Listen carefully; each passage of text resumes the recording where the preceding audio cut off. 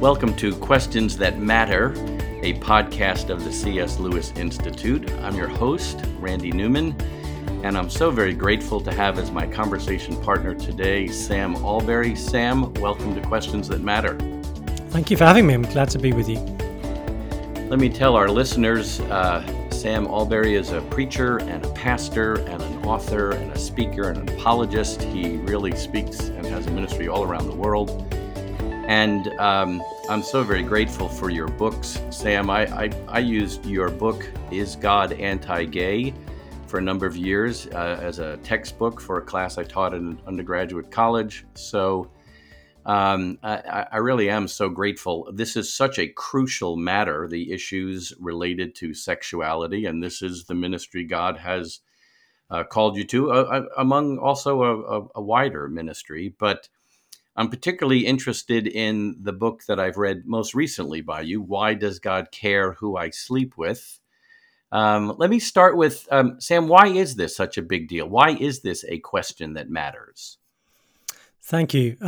It matters for lots of reasons. It matters to our culture because in our culture, sexual fulfillment is seen as such a high good that anyone who is potentially going to interfere with it needs to kind of explain themselves. So from a secular person's point of view, it's an urgent question. If there's climate change, injustice, pandemics and everything else on God's plate, why is he concerned about what consenting adults do in their bedroom? But from a Christian's point of view, it also matters and it matters to God because he made us. God cares about us, so he cares about what we do and he cares about the people that we do things with. So, and he is the one who came up with the idea of human sexuality. We didn't discover this behind his back. So he cares who we sleep with because he cares about the people doing the sleeping. So although it doesn't seem like it to many people today, it's actually good news that God does care who we sleep with. Say more about that. Why and how is it good news? Because I've heard you say that in a number of ways, and I really appreciate that. Yeah, well, it sounds like bad news because it sounds like he's going to restrict what we can do. But actually, when we understand what he's restricting and why he's restricting it in the way he does, we realize actually that it's for our good, it's for our protection, it's for our flourishing, that there are certain boundaries in place.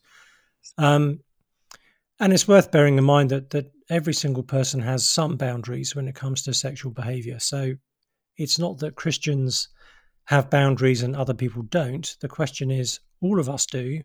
Can we kind of coherently account for where those boundaries lie? And we begin to realize as we understand God's design for human sexuality that it's good that he's given us the instructions he's given us. He understands human sexuality better than we do. He understands the emotional, psychological things that are in play when it comes to human sexuality. And so it's good for us to have the particular prohibitions and permissions that he gives us in the Bible. And I was writing the book just in the wake of the Me Too movement, and that's just one example of where we're beginning to realize that the whole line of, oh, it's just physical, why do you have hang-ups about this? We're beginning to realize in Western society that actually rings pretty hollow. The abuse of it hurts so profoundly and for so many years because the right use of it is meant to be profound and life-giving. So the Me Too movement, among other things, I think is an awareness on the part of our culture that that sex really is something quite profound, which I would then say is why we need to properly understand God's design for it. People who know me will not be surprised when I say I really love the fact that all of the chapter titles in your book are questions. So I love the way you turn the title, Why Does God Care Who I Sleep With? You turn the question on its head, so to speak. And chapter 1 is titled, Why Do We Care Who We Sleep With? And it is a big deal. And if it wasn't a big deal, we wouldn't care, but we do. And it is so profound. And you're right. And the the violation of it hurts so, so deeply. So you've given us words to say and routes to take, I think, to have conversations with people. That's my hope for this book. You just touched on something you wrote on page 25. Christians do have a category of sexual behavior that they believe is wrong. Actually, all of us do. And can you say just a little bit more about that? Yeah, so it's easy for people to say, well, Christians have hang-ups on this. Christians are trying to restrict people's sexual freedom, but any right-minded person believes in restricting other people's sexual freedom. We all have things that we believe would be just wrong for anyone to be doing. We all believe, or at least we say we believe, that sex without consent is wrong, or sex with children is wrong, or sex between close relatives is wrong. So those boundaries need to be not just spoken of and assumed, but actually they do need to be explained and accounted for. And again, we're realizing with the Me Too movement and other things that our sort of insistence on consent isn't quite as well, we don't evidently believe in it as much as we think we do. And the other thing we need to bear in mind is we're saying there must be consent at the very same time as we're saying culturally, unless you're sexually fulfilled, you cannot be complete, you cannot be full in your life. Those two things don't go together, because someone might feel that their sexual fulfillment won't happen with consent. So it's we're sending mixed messages in the Western world, and I think there's a lot of sort of inconsistency there. And I think in our conversations with people, we want to be able to bring some of that inconsistency up to the surface, so that they see it. And of course, the challenge is to do it graciously, kindly, lovingly, because this issue is so charged emotionally. It's easy for anger and other strong feelings to invade. But I do think if we can have lengthy, gracious conversations with people, it really can be helpful. Not just, oh, I'm trying to convince you. No, we're really trying to help people. I don't know if you're familiar. I've benefited a bunch from writings of a woman named Donna Freitas. I don't know if you know her writings. I don't know. She's not a Christian, but she has done so much doctoral level and postdoctoral research about college students and sexuality. And almost everything she finds is that college students are profoundly unhappy. I mean, they're very active, and there's this she wrote a whole entire book about the hookup culture and how it's leaving people devastated and unhappy. She tells a story in one of her books where she's speaking on a college campus, and during the Q&A time, someone asked the question, why is this such a big deal? Why can't it just be like, choosing what food to eat, or, what's my favorite flavor of ice cream or something? Why is this such a big deal? And she says, and I could tell that many people in the group wanted to somehow believe that, and yet they couldn't. And so she doesn't articulate, well, but why is this a big deal? And that's where I think we have this great platform to say it's a big deal because it's God's invention. God is the one who says this is a really big deal, and it's beautiful and it's profound, and it's not to be treated lightly. Anyway, I'm sorry for the mini sermon, but no, I that's couldn't good. help myself. I would add to that, Paul makes it very clear in 1 Corinthians 6 and other places that sex is designed to involve the whole of our being, the whole personality. Mm-hmm. And therefore, if that's the case, it's not equivalent to, eating a meal or whatever. It's something that is meant to affect the entirety of who you are. So little wonder then that it matters so much. Well, you have a section in the book that was very, very helpful for me as I read it, for articulating this, about the whole topic about lust. Why why does Jesus single out lust and say that it's bad, particularly in our culture that seems to celebrate that, and particularly there's this assumption people have of, well, I'm not hurting anybody. This is all inside my mind. That person doesn't know I'm lusting after them. And I do realize that this may be uncomfortable for some of our listeners, and maybe it's too late. I hope I probably should have began this by saying this may not be the podcast for children to be listening to. So I'll try to put that in the on the website. But can you share a little bit about that argument about why does Jesus say that lust is so bad? Yeah, it's a really significant question, and I think there are two main reasons that come to the forefront. One is that it matters to Jesus how we think about other people. It matters to Jesus how they are thought about by us. So they may not know how we're thinking about them, but they're created us. Before they are a sex object to us, they are his creation. They bear his image. He's not a third party legislating how other people should behave. He made each one of us.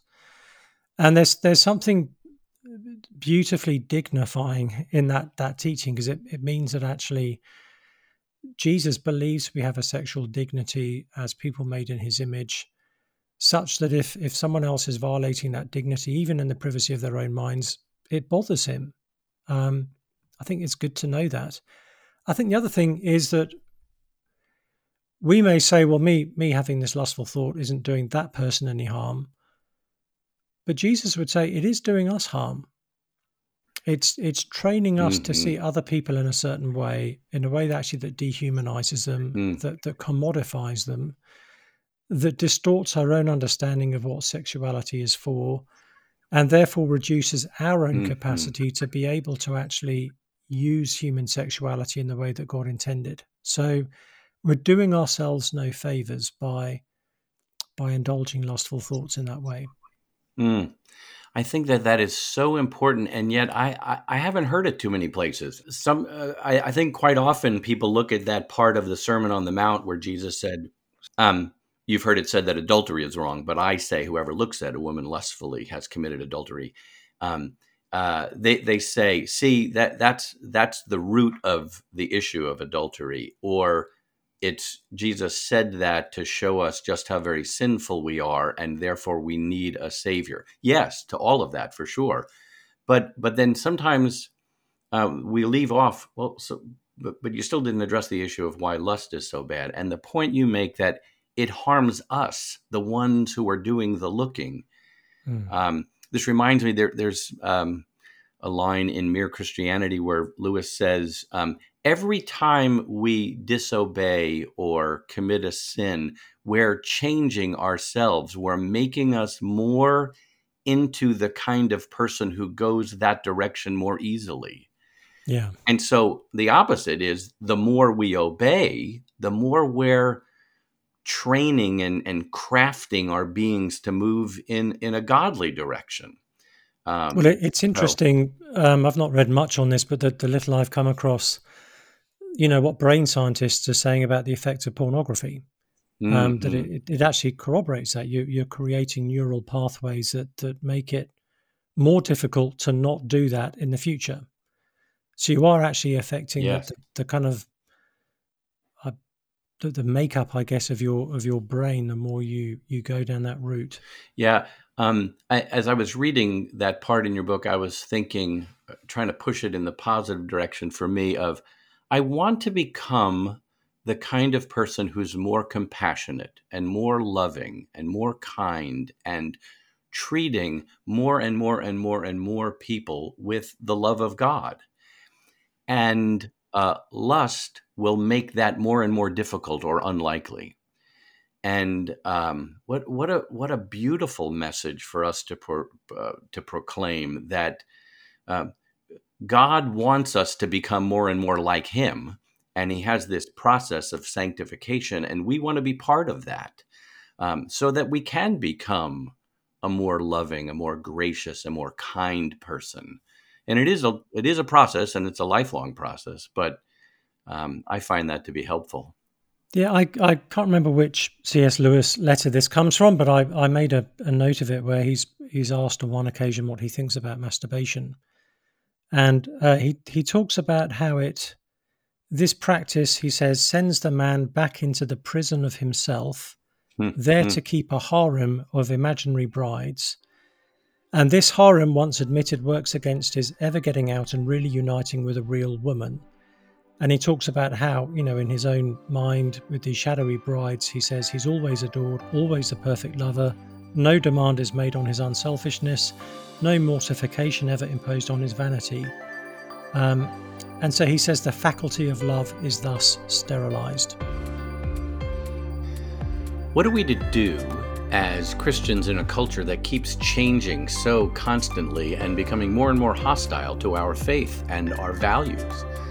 Well, the first step would be to get a better handle on how we got to this point in the first place. And someone who knows about that and articulates it so very, very well is Dr. Carl Trueman. And he's going to be with us for a special event and talking about ideas on gender, sexuality, history, cancel culture, that these things are really not new, but they've been percolating for quite a long time. And so we really hope you can make it to that event. It's an online event. There's no charge for it, but you must register. So please go to www.cslewisinstitute.org/self-identity, and that's with a hyphen in between self and identity. Self-identity. It's on Thursday, October 28th at 8 p.m. in the evening. That's what PM means. At 8 p.m. Eastern Time. We sure hope you can join us for that. Just for your background information, Carl Trueman is now a professor of biblical and religious studies at Grove City College. He's written several books, and this presentation, this conversation with him flows out of his very recent, excellent and challenging book, The Rise and Triumph of the Modern Self. I think so many of us. I think this is an uncomfortable topic, and so we don't want to think too deeply about it. So we just want to have kind of like quick soundbite answers. But Lewis and you and others have helped us. No, wait a minute. This is a big deal. It's worthy of deep reflection and thought. So. Yeah, thank you for that reminder from Lewis. I thought I should probably quote him at some point during this interview, right? Well, it is required. That's right. This is a C.S. Lewis Institute podcast, and I quoted him, and so that was the cue. You picked it up very, very well. It's now time for you to quote him, and so we can check that box. And actually, yesterday I was in Belfast, and I was at C.S. Lewis Square. So that sort of got me in the right mind frame for this today. Oh, all right. Well, let's do a short little commercial. C.S. Lewis Square, which, by the way, I find is kind of funny because it's kind of in a circle, but never mind. But I hope, Lord willing, we, the C.S. Lewis Institute, will be able to do that Belfast-Oxford study tour that we've done a couple of times. Again, we've had to kind of put it on the back burner, so to speak. But just say a word about C.S. Lewis Square in Belfast, please. Yeah, so I didn't know it existed until I went there, but a friend of mine showed it to me. It's relatively new, and it's a sort of little route, which is a little greenway, I guess, around a little block of the city. And it's got the main section of it is a square, and it's got, I think it's Diggory going through the wardrobe, a lovely kind of statue type thing of that. Then as you walk through the rest of the route, you meet various characters from particularly The Lion, the Witch and the Wardrobe. The Queen is there, Aslan is there, the Beavers are there. I forget the name of Mr. Tumnus is there. And you kind of follow them all around. There's sort of plants and other things. And I think they've even chosen the plantings along the way are all meant to be sort of evocative of Lewis's sort of imagination as well. So it's really lovely, beautifully done. There's a little cafe as well at the end of it, and which I think is named something that ties in with it all. I didn't see if they served I think it's called Turkish Jack's Delight, but I think it might be. Yeah, Jack's. I was expecting them to have a special on Turkish delight, but I didn't see it on the menu. Oh my! I do hope I can get there again. Thanks for that little side trip there. Um, one of the things, well, actually, I'll just confess this on a podcast. I'm jealous of your ability to communicate so clearly and so concisely. So there, you could pray that God sets me free from covetousness. But you have a sentence in your book that that clearly states the doctrine of total depravity, which people get misunderstand or they don't quite get it. But you say, and you don't call it total depravity, and that phrase isn't used in your book, which is kind of a key to keep people from being afraid of it. But you're talking about how sin has harmed us so pervasively, and you write, it's not to say that every part of life is as bad as it could be, just that no part is as good as it should be. That's just brilliant. And that's so helpful. And there is a kind of liberation of, well, no wonder this is messed up because sin has harmed all of me. I'm not as bad as I could be, but boy, I'm nowhere near as good as I should be.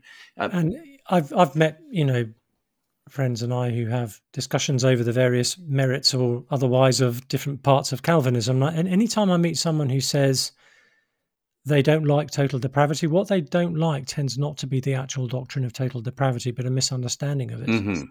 Because if I say to them, Right. what area of life don't you need Jesus in? Mm-hmm. They don't have enough because, they'll say, I need Jesus in every area of life. And I say, well, that's what total depravity is. It's not. The totality is the range, the scope of sin in your life. It's not the depth of it in any one particular part of your life. Mm-hmm. And it's why we can see the image of God in lost people because no, they're not the most horrible creature they could possibly be. They are harmed in every area of their life by sin and the fall. But there still are those displays of God's image and his common grace, and we can appreciate that in people. And I find that those are great starting points for good gospel conversations. You love Absolutely. art, I love art. Why is it that we both find this so moving and beautiful? And then use that as a pointer of maybe it's because there is such a thing as beauty and we long for it because it's tainted so many places. So so you have a brand new book, and I haven't seen it. I'm looking forward to it. Can you tell us about that, the title, and what prompted you to go in that direction to write that?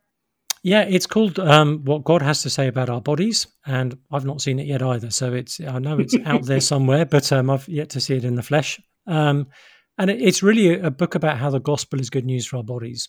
So it's trying to think through the kind of biblical teaching about what it means to be physical human beings, the significance of that. Lewis gets a mention a few times, as you would imagine, because he kind of rightly points out that Christianity is unique in its high view of physicality, of embodiedness, and the very fact of Jesus becoming incarnate. You can't write off human physicality if God himself has taken on human flesh. So I'm trying to think through various aspects of creation, fall, redemption, and what each gives us in terms of insights about our own bodies and life in this fallen world. Great. I look forward to reading it. I should probably add, by the way, part of the impetus for writing it was I was aware that many of the issues I was coming across in local church life pastorally, that what you think about the body is upstream of so many of them.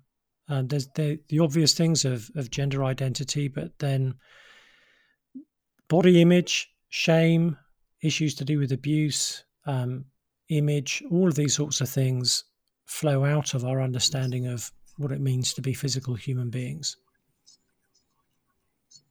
Mm-hmm.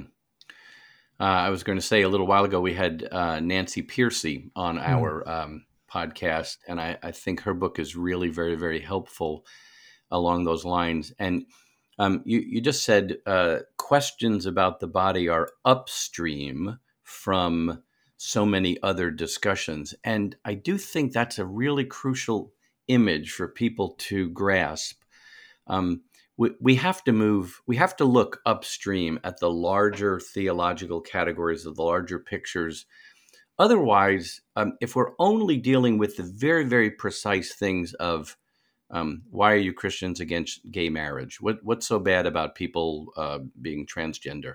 And if we're focusing just on that presenting question, so to speak, it's very, very difficult to help people see. But if we go upstream, like you say, and look at the larger ideas that flow into those questions, so I think that book's going to be really helpful for us when your book when it comes out.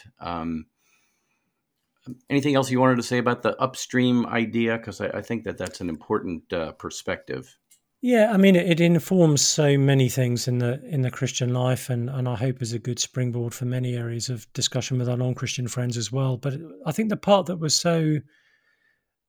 most touched me was thinking about what it means for our bodies now to belong to Jesus, which I'd Mm, already known at a conceptual level for many years. But then, I was counselling someone just recently who confessed how much he hates his own body, and we're coming mm, into summertime, and there's this is the time where people are at the beach or swimming, and you're mm, more likely to be taking your top off and all that kind of stuff. And he said he's dreading it. And one of the mm, things that I really kind of was really moved by as I was thinking about this was how if our bodies belong to Jesus, then the only person our bodies need to please is Jesus.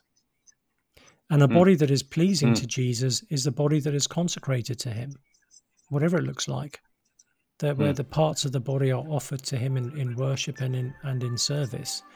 With such a body, Jesus can't be displeased. And it just struck me that Jesus is a far kinder master of our bodies than our culture is. Um, so I've enjoyed thinking mm, about that mm. as these sorts of issues have come up a lot. Are you a fisher of men? Do you want to be a fisher of men? Do you struggle with this call that Jesus places on us to be fishers of men?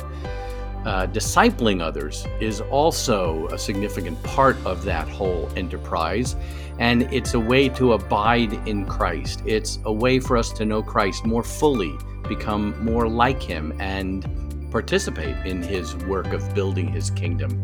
So as we disciple, we become co-workers with Jesus.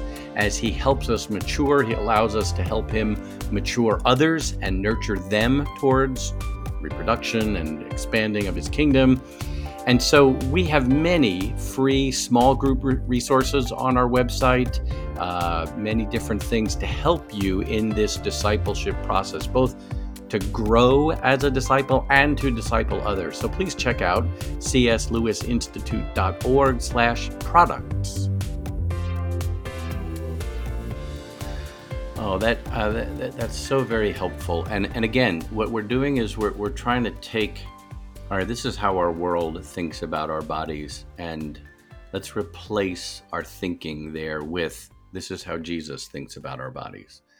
And at the risk of sounding kind of, I don't know where this will go, but for me, I'm at the stage where when I look in the mirror, I see a body that's much older than the one I saw before. And every so often I'm tempted to despair of, wow, that looks like an old guy.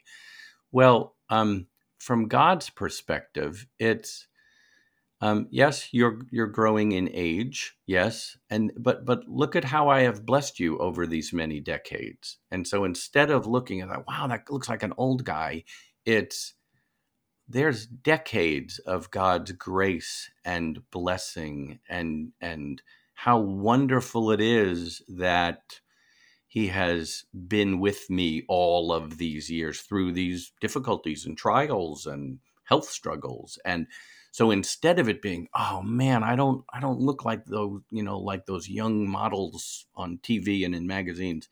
No, I'm a guy this age.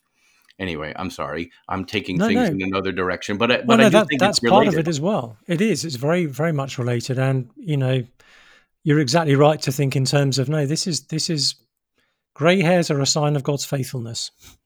They're a sign of his Mm-hmm. grace to us over these years. And, the gospel shows us that our best physical days are ahead of us, not behind us, because we Mm. will be raised with renewed bodies. And so we don't need Mm. to, though, as we get older, we don't need to constantly live back in the glory days of the past, because the real glory days are yet to come.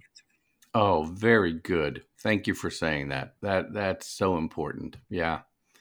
I will remind myself of that every time I feel an ache or a pain, which occasionally happens. All right, let's do just a quick commercial for another book that I just finished reading, and I was so grateful for it. And you wrote the foreword to Rachel Gilson's book, Born Again This Way. I do hope maybe we can get Rachel on the podcast. I thought her book was just great, and it's written specifically, if I understand it correctly, to a Christian who is struggling with gender identity or who identifies themselves as gay. And I thought it was beautifully written, theologically rich, but really very, very helpful. Can you just say a little bit about, again, you wrote the foreword, so you must be a fan. Yeah, absolutely.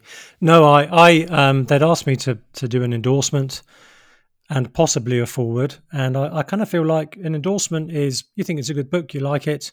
A forward is, you're really commending it. So I read it thinking I'd probably like it because I know Rachel and I've always liked her and what she said and all the rest of it. I'd never read her before. So two things struck me. One was, she can write. She's a very good writer. Mm-hmm. And then secondly, the content of it was so good. One of the chapters is giving a sort of a description of the new way you think about marriage and sexuality when you come to Christ. It's one of the best apologetics I've seen anywhere for heterosexual marriage, for why that blending of male and female is so unique and fundamental in human marriage. So it's a wonderful book. I would, without hesitation, put it in the hands of someone who's not a Christian. It's not sort of written with in-house terminology. It actually would be very accessible for unbelievers too. But I think it would be, her story is wonderfully encouraging, and obviously C.S. Lewis helped her along the way because she stole a friend's copy of Mere Christianity, literally stole it. So yes. It's a wonderful story, but just the clarity of thought that God has brought her into. Yeah. Yes, I laughed out loud when I read that. She was not a Christian. She was talking to this friend who was a Christian. She was standing at the door of that friend's dorm room. She looked in the corner and she saw this book, Mere Christianity, and she thought, oh, that would be really helpful. So I stole it. Lewis would not mind, I suspect. Well, Sam Allberry, this has been great, and you and I could talk some more, but for the sake of this podcast, I think I'll try to draw this to a close. Is there any other last comment you would want our listeners to chew on as they think about this very, very important question that matters? Yeah, I think the most important thing for me is, and that we so easily lose sight of in these discussions, is the goodness of God. I'm struck increasingly, particularly when I speak to people who aren't Christians, that they don't care if what we say is true if they don't believe it's good. And sometimes the thing holding us back as Christians is, do we really believe that Jesus' way is going to be the best way for us? And what keeps me going in my own desire to follow Jesus and be obedient to him isn't duty. It's a sense of, actually, no, I will be tasting the goodness of Jesus the more I walk in his ways. Well said, and thank you for bringing it to that point in our discussion. I really appreciate that. So, Well, to our listeners, I really do hope you'll check out Sam Allberry's writings. I'm always delighted to introduce people to his books, and I certainly hope you'll check them out and follow his ministry. See where the Lord opens up doors for him and for us to converse with people about this very, very good news. Like all of our resources at the C.S. Lewis Institute, we hope this podcast helps you pursue discipleship of the heart and mind and love the Lord your God with all your heart, soul, strength, and mind.